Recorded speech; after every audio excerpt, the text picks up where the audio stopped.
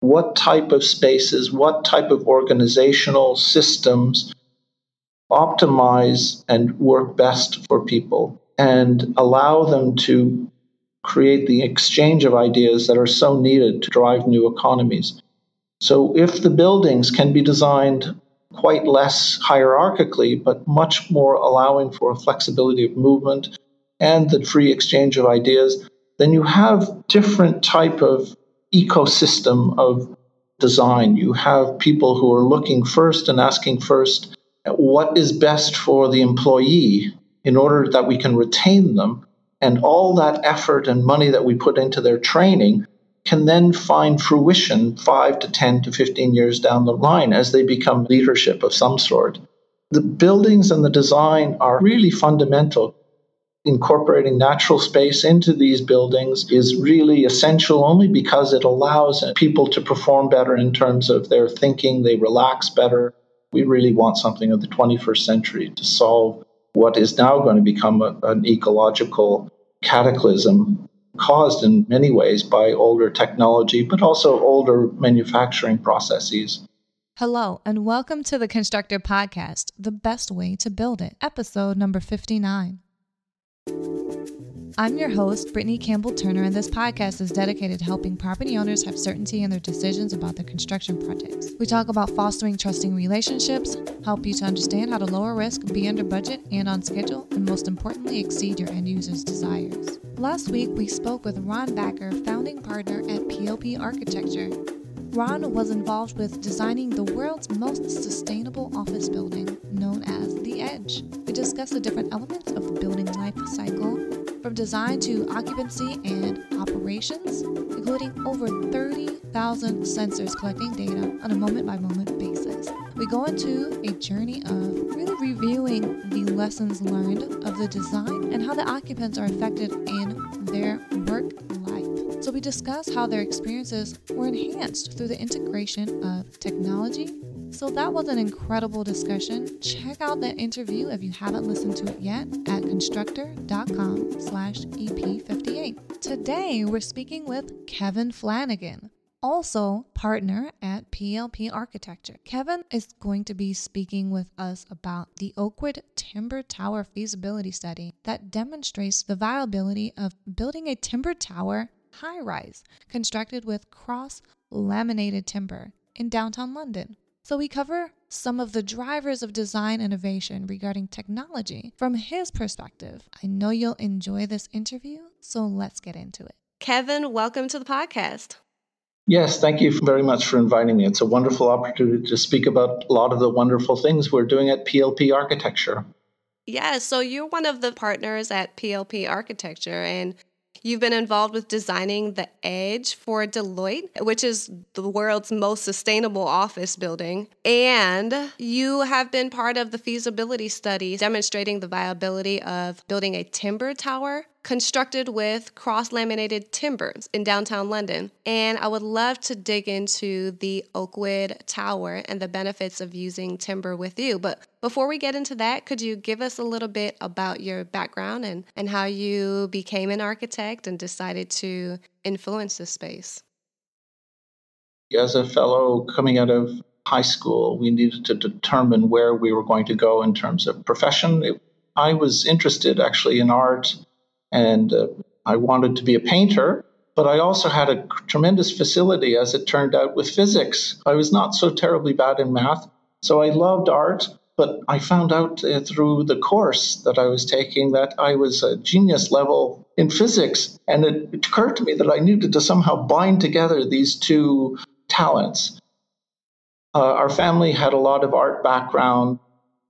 Washington Quarter was actually designed by my great uncle, and art and science, and there was a science relation as well. They're a former editor of Scientific America, was a great uncle, a distant relation. So we had a lot of these things that were around the house. My father was inspired to become a civil engineer through his readings of Benjamin Franklin. So there are these very strong roots to enlightenment in my past, and architecture seemed to be where you could have an experience of lifetime learning and constantly be challenged by new norms and new social pressures and challenges. And that seemed very interesting. I'm quite shy by character, but I'm very interested in social patterns and in the way that people interact. And all those things dovetail into the type of work that I do and how I see buildings. I don't see them as physical objects that represent symbols. I see them as working, living, dynamic places, venues for new ideas. And so there's a very strong symbiotic relationship that I see between buildings, what they can do, and how they can act to promote and extend people's abilities. So we do have, and very often in the projects I do, we try to create social spaces, whether they be restaurants or overlooks or stairs that have a dramatic appeal that allow people to come together and talk about the ideas that they have. A lot of the things that I was interested in as a young person sort of brought to the fore. For architects, it's very often the case that after a certain age, you become quite good at what you do because there's a skill set that needs to be developed, but also a certain level of maturity that you need. And so I think I've reached that level of age anyway. I don't know about the maturity, but that's interesting. That's lovely. I really appreciate the connection between the built space and how that affects the people who live and work through them as well. And we definitely talk about the owner's perspective. That's who we're focused on speaking to in the podcast. But I did want to talk about the different benefits that timber has provided to the front line, right? We have steel, we have concrete as structural components. These have been used for many years, and timber has been used as well, but not for high rises, but it's coming back onto the scene. Why do you think that is? Well, it's a new material really created in Europe, in Austria, I believe. And it really hasn't come to the fore until about 2005. So it really is a 21st century material. Somebody was asking me the difference between these sort of cross-laminated engineered timber panels and methodology and regular wood. And the difference is sort of the difference between a block of black coal and sort of a diamond. One has been transformed through pressure, through a process to create a totally new material that's harder, let's say, and more transparent.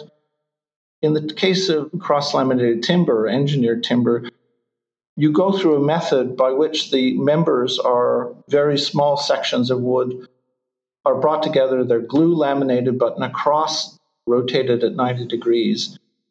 And it's a similar sort of process to the way that wings are created on aeroplanes now with carbon fiber filaments. Carbon fiber is very strong in one direction along its long length, but these ribbons that they use are very weak along their narrow dimension. And in order to get the proper structural benefit from the strength of the material, they laminate it in layers in a crosswise fashion by rotating each of these filaments one against the other. And that's the same as they do with the cross-lamination of the timber.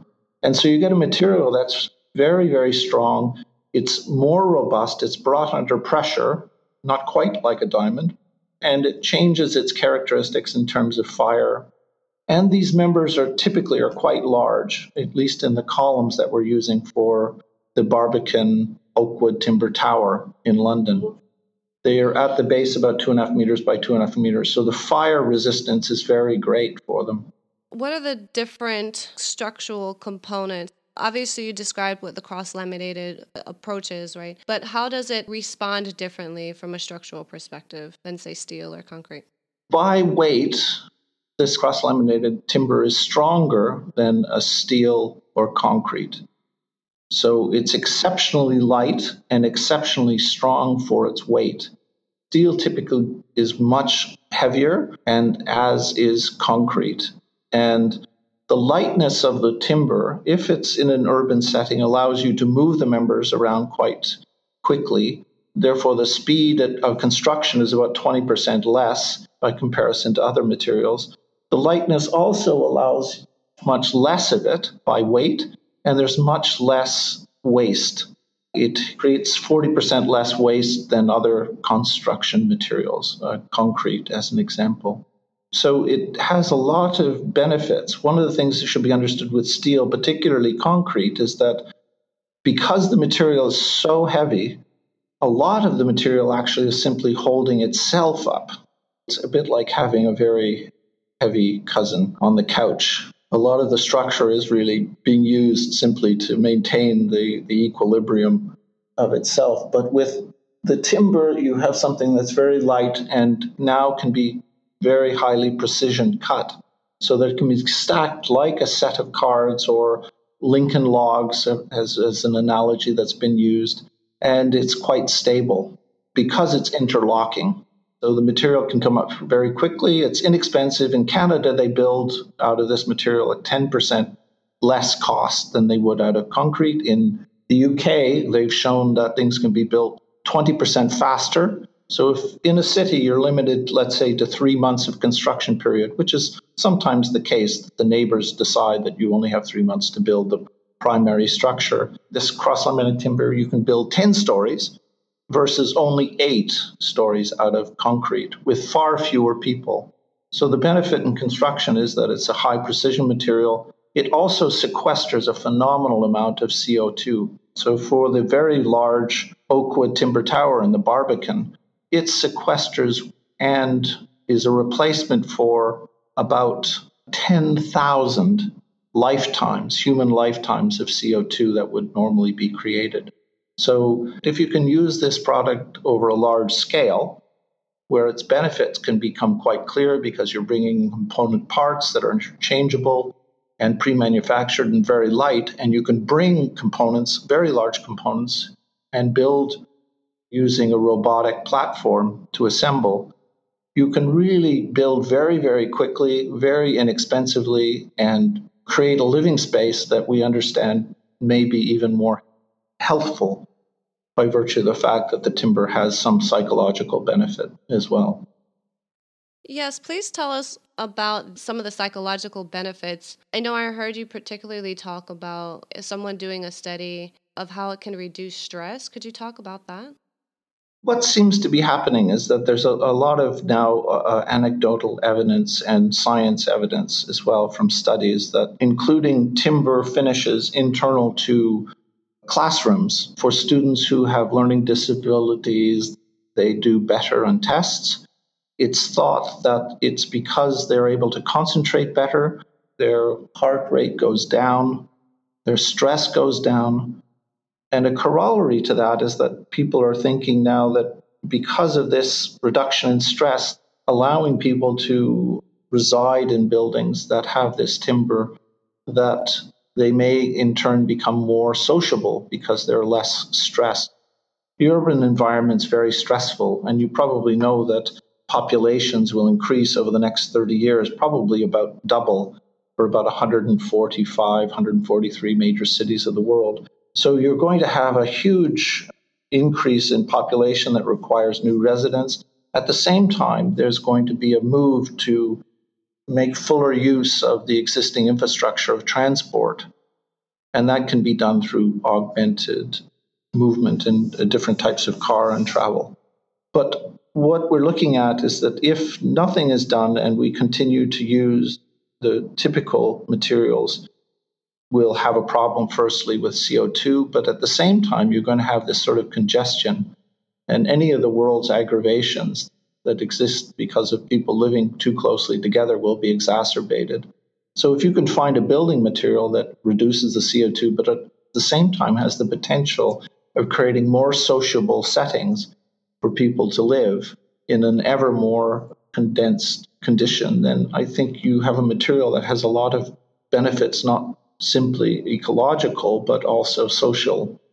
The other thing that was anecdotal that was mentioned is that in hospitals in Scandinavia, they found that hospitals with the timber, using this timber construction method particularly, people recuperate better. I'm not clear why that is, but it could be that the stress levels are reduced as well, and that helps people recover more quickly. I think that it was about 10% more quickly or something. So it's a very interesting material, not simply because of its ease of construction, its lightness, the fact that it really will promote the use of computer cutting and precision applications, but it has the ability to transform our cities and urban life and make that better. We don't all have the ability to create new parks in major city centers, but maybe the material that is used for the buildings themselves can be strongly associated with adjacent parklands and create the sense of still being sort of out of doors and that we live in tree houses as opposed to concrete or steel industrial buildings, which is the case presently. Cities are very hard, and if it's possible to create a softer atmosphere, softer materials that have a stronger association to nature, that can't be anything but good, I think.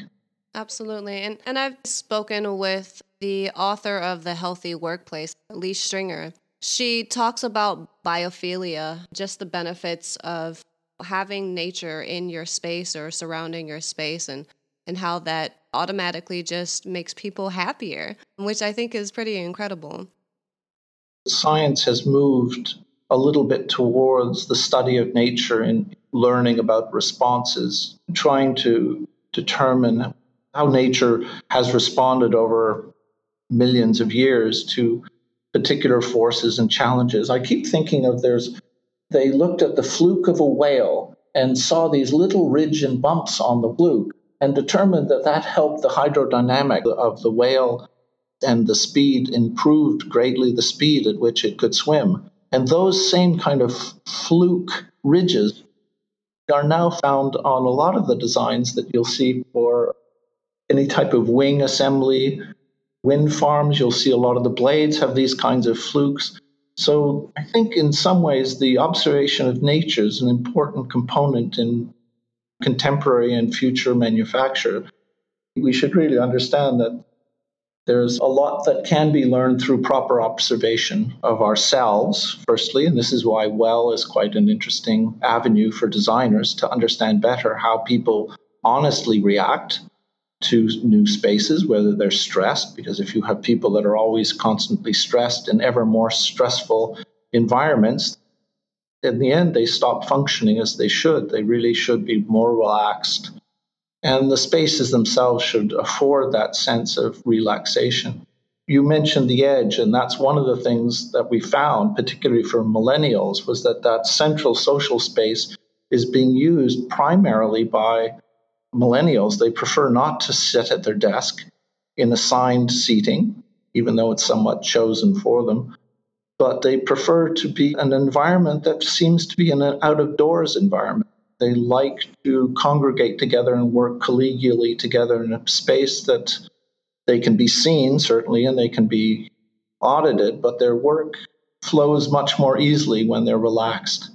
And I think that's a lesson that we probably already knew, but it's interesting to realize that there are certainly the adoption of new norms and methods, depending now, I think, more so on the rising population of millennials and the desire for employers to try to capture them and retain them, mentor them through a process without breaking their creative spirit and sense of self, natural capacities of curiosity. I was just at Cambridge University yesterday, and there was quite a long discussion about how their architectural and structural program may in some ways merge. And it was interesting that there were two schools of thought. One was to allow the students the opportunity and freedom to find their own way through the subject, and also grant them the opportunity to fail, not try to provide them such immediate strictures that the creativity and natural sort of affectations of people's design sensibility is taken away from them through too strict curriculum that was too time-bound. So it was an interesting discussion. How should we teach the future generations in structures and architecture? What are the courses that are the most viable for the future? I think people are needing to be much more sociable than they have been in the past. You were brought up probably, and so many other students, as you're quite young, in a group setting. My kids, certainly, they went to school and they had 5 or 6 people at one table, and they shared the work and they worked together on tasks.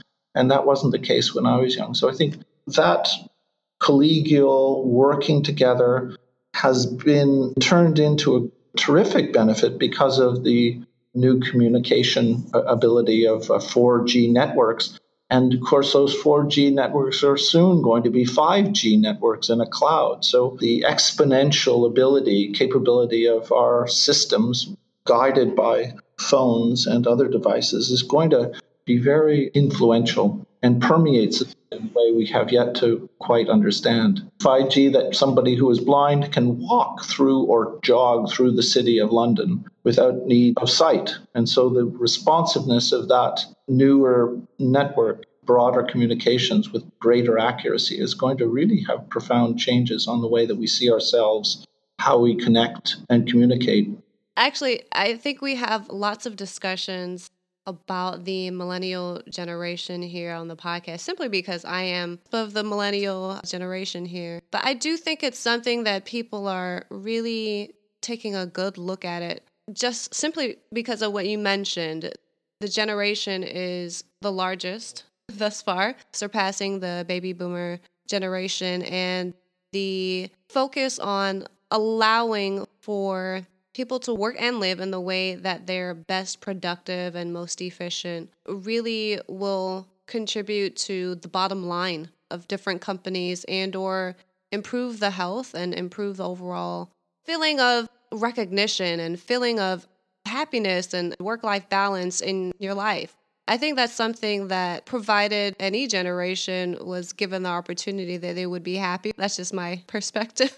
I think that's perfectly true, even from my writing and from observation of my own two girls, that, when we got our first job, and that was quite a strong driver because it allowed you to maintain a certain level of comfort and all these other responsibilities that you have. Once those, though, are satisfied, what we found is that certainly millennials need less things. So they're buying less things. They're not part of the consumer culture in the same way. Getting a paycheck dependent on it is very coercive because it tends to create like-minded people who don't look to their own happiness necessarily. They're working for a greater company ethos and trying constantly to fit in. But I think the millennials, when I speak with my daughters, they're saying, well, I want to make a contribution to society. And for them, it doesn't necessarily matter where or how they do this, but it's that contribution, desire to feel good in themselves, but also to progress and make a benefit for society at large, that seems to me, in any case, to be the driver. And so that priority determines so much else, because if you give somebody at an office a task that they're ill-suited for and don't find pleasure in, then if I'm a millennium, I'm thinking, well, maybe I should just go to another company. So the retention of these people it's not difficult, it's a different challenge, but if you can tap into their creativity, their natural creativity and curiosity, and their very strong desire to do good, to improve their life and the lives of their fellows, you could find a different type of architecture, a different type of space that's particular to this goal. So I think it's somewhat of an inversion of, people talk about American dream going dead. I think it's just the reverse. You've got a whole group of new people who are highly motivated not to earn tremendous monies, which they certainly will in their lifetimes, I'm sure, but are motivated by something completely different.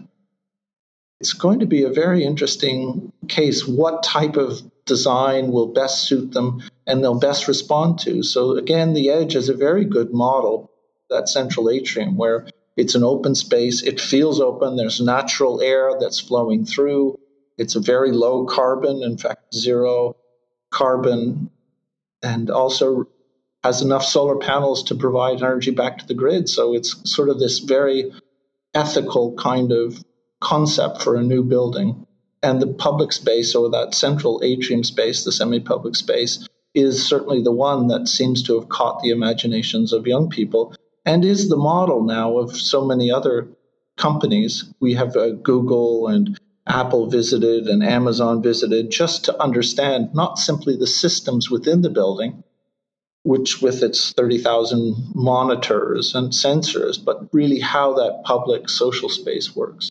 And why is it that millennials really love to be there, and why the retention rate is 2.5 times what it is in other buildings? So it's an interesting case. And I think you were asking about Timber Tower, and I think Timber Tower is intended to be sort of micro-housing for young urban professionals or non-professionals who come into the city looking for intellectual exchange and the type of ideas exchange that you should get when you're younger, coming right out of university or high school. We do have another project for Provast, which is the developer in the Netherlands, on the similar theme in a city in the Netherlands, and that's not 1,000 feet. It's lesser, it's 300 feet. Nonetheless, that's going through its early schematic design stages. So we're not just doing one of these timber towers, we're actually involved in two. And there'll be an exhibition in February in London that will illustrate a lot of these new types of buildings. So if anybody's interested in London at that time, between February and July of 2018, that would be a good to visit to see the state of the art globally of this type of technology. Oh, that sounds lovely. Thanks for the invitation. And if there's any information about that I can post in the show notes, I'll be happy to do so. Let's talk a little bit about sourcing the timber. I wanted to learn a little bit more about the positives. I'm imagining there are lots of people who are thinking, you're cutting down forest, you're killing trees, but that's not so. There are companies that are primed and ready to support the timber industry, aren't there? Bit of a long story. You know that pulp and paper industries have been in decline for at least 30 years. Partly because of the circulation of newspapers has been reduced, but even more recently because of tablets and the introduction of a type of paper that actually doesn't use pulp primarily, you have got a very significant decline over the past few years of a material that's created through managed forests. So that's an important understanding to have. In Canada, virtually, I'm just going to make an exaggerated statement, but virtually every teenager goes out Western Canada and plants trees or works on the rail line. Planting trees in Canada is almost a national mythic adventure for most kids. So the idea of having this forestry industry that has very little impact on natural surroundings and wildlife is something that's ingrained into a lot of societies. In Sweden, about 20% of their GDP is based on the timber industry proper. So we were approached by the Swedish government and to find out how this new material might create a new industry that can take all of that benefit that they have of their material growing from year to year and put it to better use. And so what we've done with Chalmers University is created a PhD program called Digital Wood. And we're going to take over what was formerly a concrete lab with all its testing facilities. And that will allow us to integrate production analysis with new adhesives and new cutting methodologies so that we can really supercharge this newer industry. Again, the material really wasn't in use prior to 2005. So it's only been about 12 years that it really has come to the fore. And we're still at a very nascent stage in understanding a lot of the aspects of the material and improving it for a consumer market. Nonetheless, at this testing stage, it shows a tremendous amount of promise. And I think I've mentioned this earlier as a quote that's been quoted, but there are no showstoppers as yet. Fire is a concern, but in some ways, a stair core that is encased in timber actually performs a little bit better, it's been found. Because of the insulative of the timber, the air temperature within a stairwell as people are descending is much cooler. And because of the thickness of the walls and the members that are used, the timber doesn't spall or tends to char for about an inch around, protects itself with a carbon layer of black material, which is the carbon residual. So it's a wonderful new adventure in materials. And it should be understood, too, that concrete was invented by the Greeks, perfected to a great degree by the Romans 2,500 years ago. The material is a very old one, particularly for concrete. And the methodology by which it's used and procured and the types of formwork and all those other methodologies are 2,000 years old. We really want something of the 21st century to solve what is now going to become an ecological cataclysm caused in many ways by older technology, but also older manufacturing processes. Consider the impact of global use of material. So I think it's good that it's being studied, and it's a wonderful thing to be looking at. For an architect, we have to create new designs, a new language of architecture, because the material is so different. It reacts differently in seismic conditions. It's actually quite good in seismic conditions because it's so light. Very much heavier materials like steel and concrete can basically shake themselves to destruction, whereas the timber is quite lithe and pliant. So there's a lot of interest in Japan in using this material. I just believe all of it is very fascinating, and I'm very happy that we are investigating the utilization of a new technology, cross-laminated timber. I think the question has always been for people, how can we continue to use timber? But they never recognized, obviously, the technology around it. I did want to ask you a little bit more about innovation on a whole. What do you believe some of the drivers of design innovation might be in the next 15 to 20 years?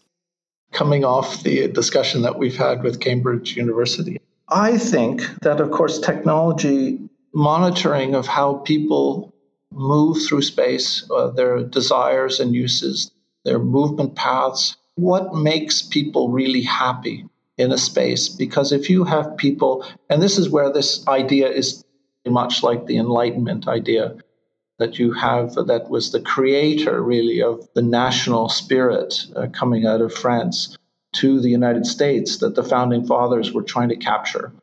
That if you could create a free people, if you can create freedom of movement within the space, if you can make people happy, then they can perform to their utmost. And you gain also the potential of working more collegially together. I think that what is going to happen is that we're going to better understand the industry. Well, architects and designers will better understand what type of spaces, what type of organizational systems optimize and work best for people, allow them to exchange of ideas that are so needed to drive new economies.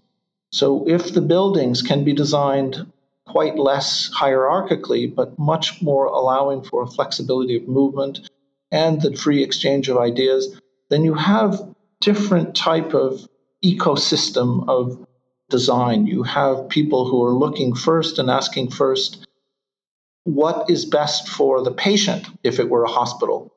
What is best for the employee in order that we can retain them? And all that effort and money that we put into their training can then find fruition 5 to 10 to 15 years down the line as they become leadership of some sort. The buildings and the design are really fundamental.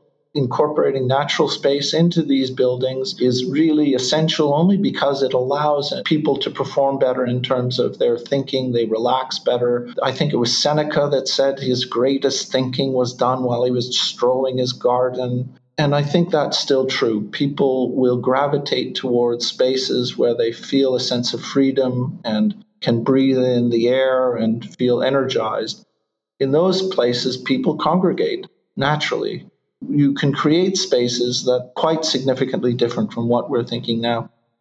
Talking with a group that are recasting the notion about their hospital. And one of the things that's interesting now is that very often the design of hospitals were based 10 years ago on the doctors, how to make best use of the time of the doctors. So the patients were important, but they weren't singularly important.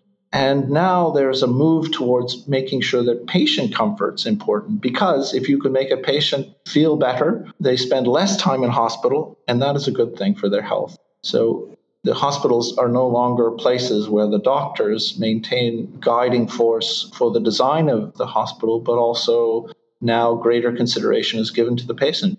And wouldn't you think that was important? Because you don't want people in hospital, because it's been shown the longer you stay in a hospital as a patient, your prognosis is not necessarily improved.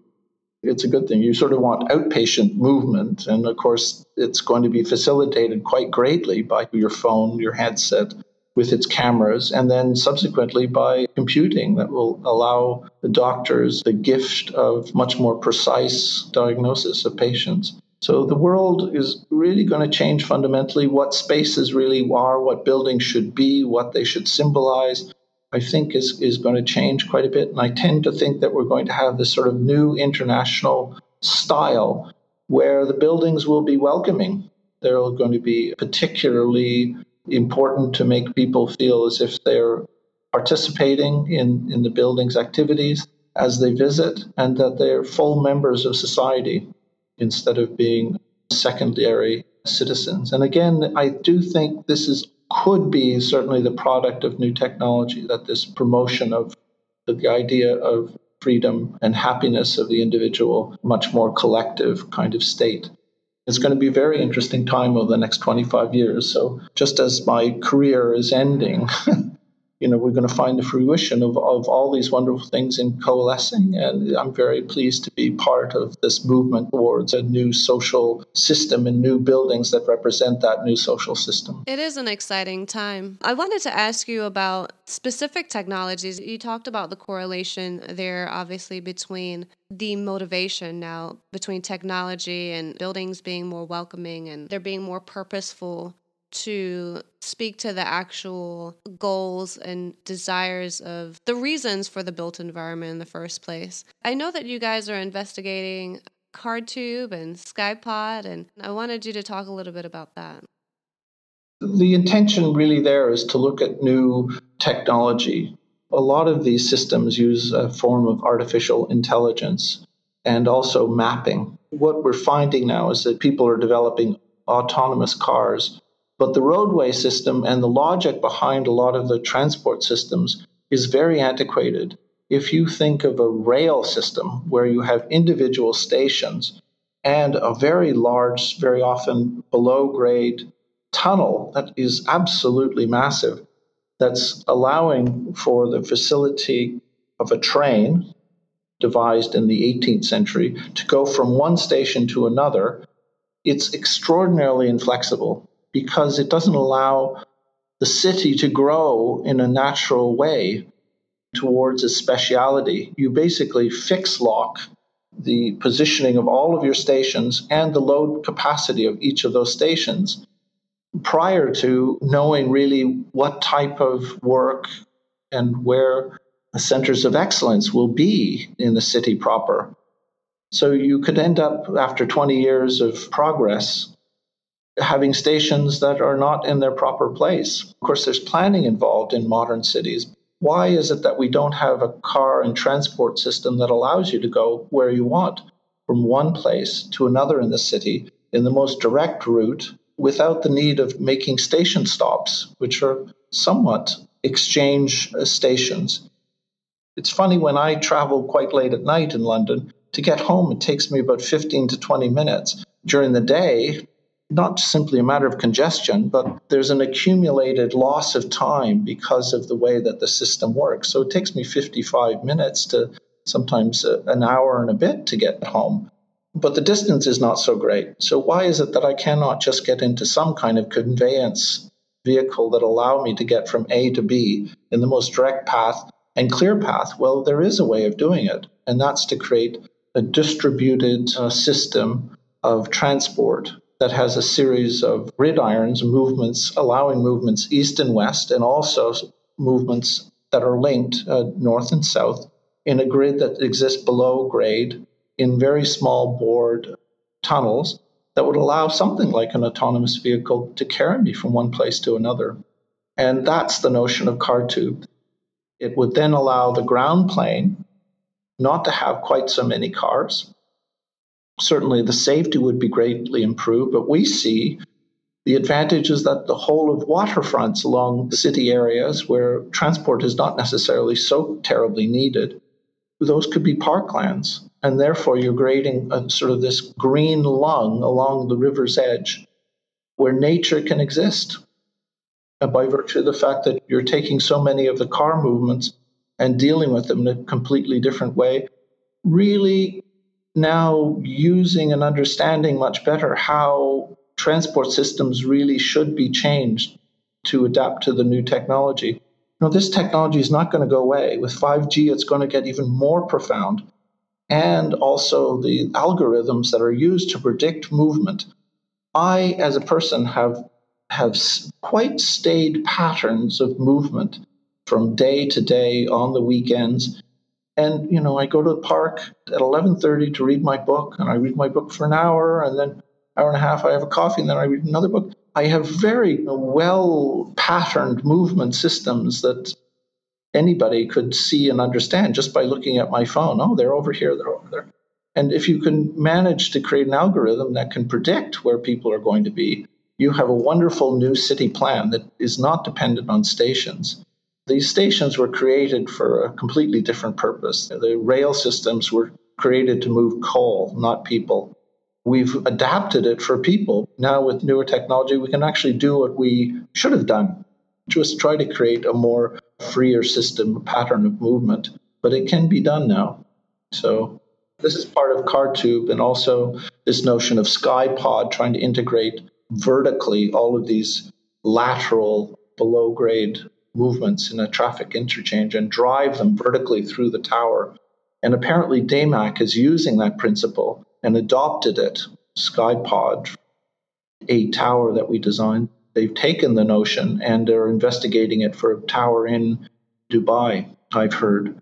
So these notions are certainly for people who are very future-oriented and see a commercial benefit, are looking at these quite seriously.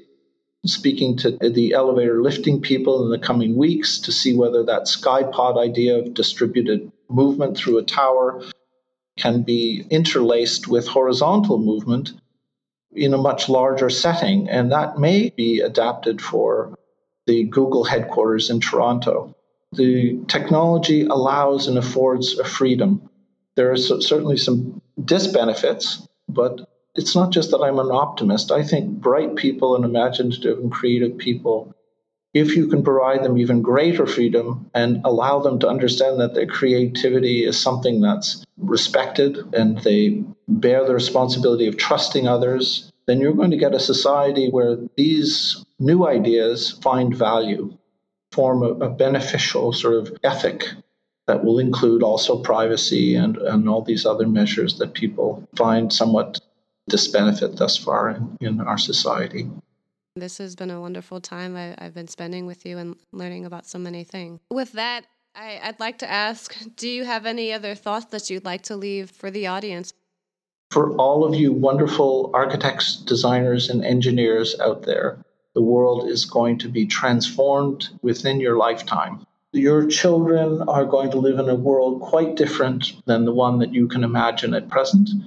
And if you can find yourself in a place where you love the things that you're doing, you can make a significant benefit to your life and the life of future generations.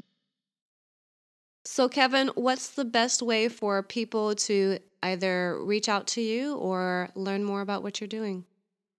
Well, they can email me at kflanagan, all one word, at plparchitecture.com.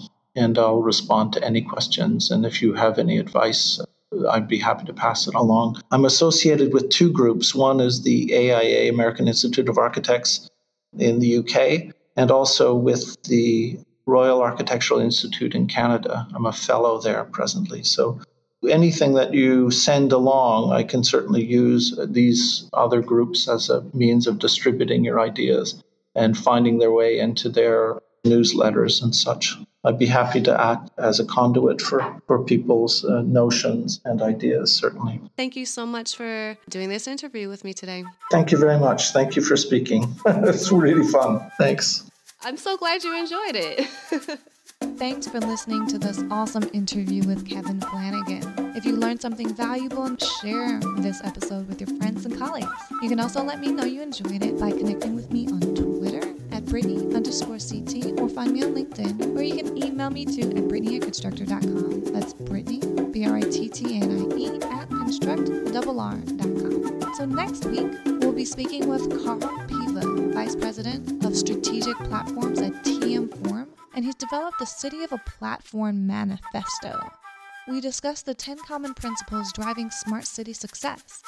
He says that with these business model principles, cities can become regional or global knowledge hubs and innovation centers. We also talk about how the built environment drives a better open data economy. We can start impacting cities by doing simple, efficient efforts just to simplify lives for people. So look for that podcast next week. And if you haven't already subscribed to the podcast, you can do so at iTunes, Stitcher, Google Play, TuneIn, and iHeartRadio. You can find replays on Periscope if you're connected with me on Twitter. So please leave a review to show your support and let me know you're enjoying the podcast. I look forward to talking with you guys next week.